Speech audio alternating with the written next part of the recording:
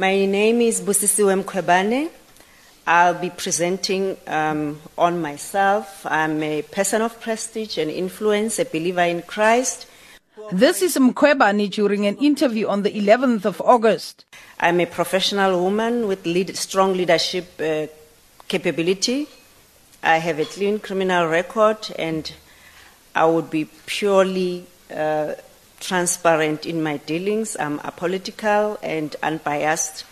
Therefore, my judgments won't be biased. An advocate of the High Court who had worked in the Office of the Public Protector for 7 years as a senior investigator. I served on different portfolios and management levels over 22 years within government of the Republic of South Africa, as well as promoting the Republic globally and building international relations. She was a director of refugee affairs at the South African Embassy in China.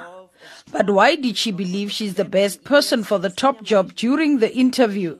Given an opportunity to hold the Public Protector's Office, I will assist all spheres of government to improve service delivery, assist in the implementation of the national anti-corruption strategy to eradicate corruption, assist in improving South Africa's ranking in the Transparency International Perception Index, which to below 50, because currently is around 72 out of the 177 countries. Introduce innovative ways to deliver services promptly within the limited resources. These were some of the reasons that persuaded most of the ad hoc committee members to choose her. She was the preferred candidate of the ANC, IFP, NFP and EFF at yesterday's deliberations. She has been in the Human Rights Commission. She has been working in the Department of Justice and Home Affairs. And presently, she's in the SIU. I think she has a lot of experience, Chairperson, to serve in this post. There are 4 things which I think must be priority, and she's one of the very few who spoke about it.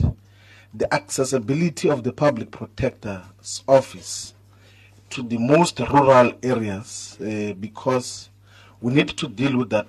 The media has described those that went through our hands as the people who went through a grueling process.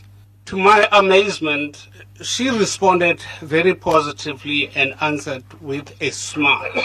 And to me, that was a quality of maturity in spite of her years. There was consensus among all political parties except the DA, which had the reservations about Mkhwebane and wanted it to be recorded. If we look at the list of the other people that are also shortlisted in the top 5, it's people with lots of legal experience. She's never actually practiced the law. I think she practiced for 2 years. Compared with other people here, they've got far greater experience practicing the law. So on that basis, compared to the other people, she does not have the same experience. And if we're going to be fair, we need to make sure that we select someone who has the requisite experience. She's a civil servant. She's not a lawyer. One aspect that was problematic in respect of her specific interview was that she did not really give a very good explanation as to why she would leave the position of being a director at Home Affairs to become a mere analyst at the State Security Agency. At the end, the committee chairperson Makosi Khoza took members through the last round when she sought final consensus on Mkhwebane's candidacy. So we have the DA that has reserved its comment on Mkhwebane, and they would like to keep Prof. Majola. And members, I don't want to subject this process to a vote. To me, it's very clear that all the parties are in agreement with Advocate Mkhwebane. Is that okay, except for the DA? And I think we will have to capture that as such.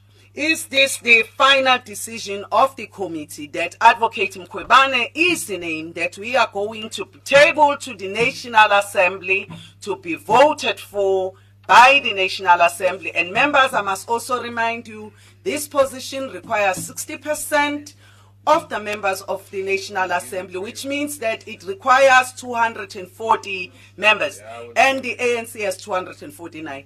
You must be there. The ad hoc committee is expected to draft its final report, which has to be submitted to the National Assembly next week. The report will include the name of the recommended candidate, issues that were raised during the public participation process, objections, reservations, and how MPs reached consensus to finally choose Mkhwebane. A National Assembly resolution that was passed a few months ago expects the ad hoc committee to report back to the Assembly by the 31st of August. The lifespan of the ad hoc committee for the appointment of the public protector will also come to an end on the day the National Assembly finally approves the recommendation that Mkhwebane be appointed by President Jacob Zuma as the next public protector. Current Public Protector Thuli Madonsela's term of office will end in October.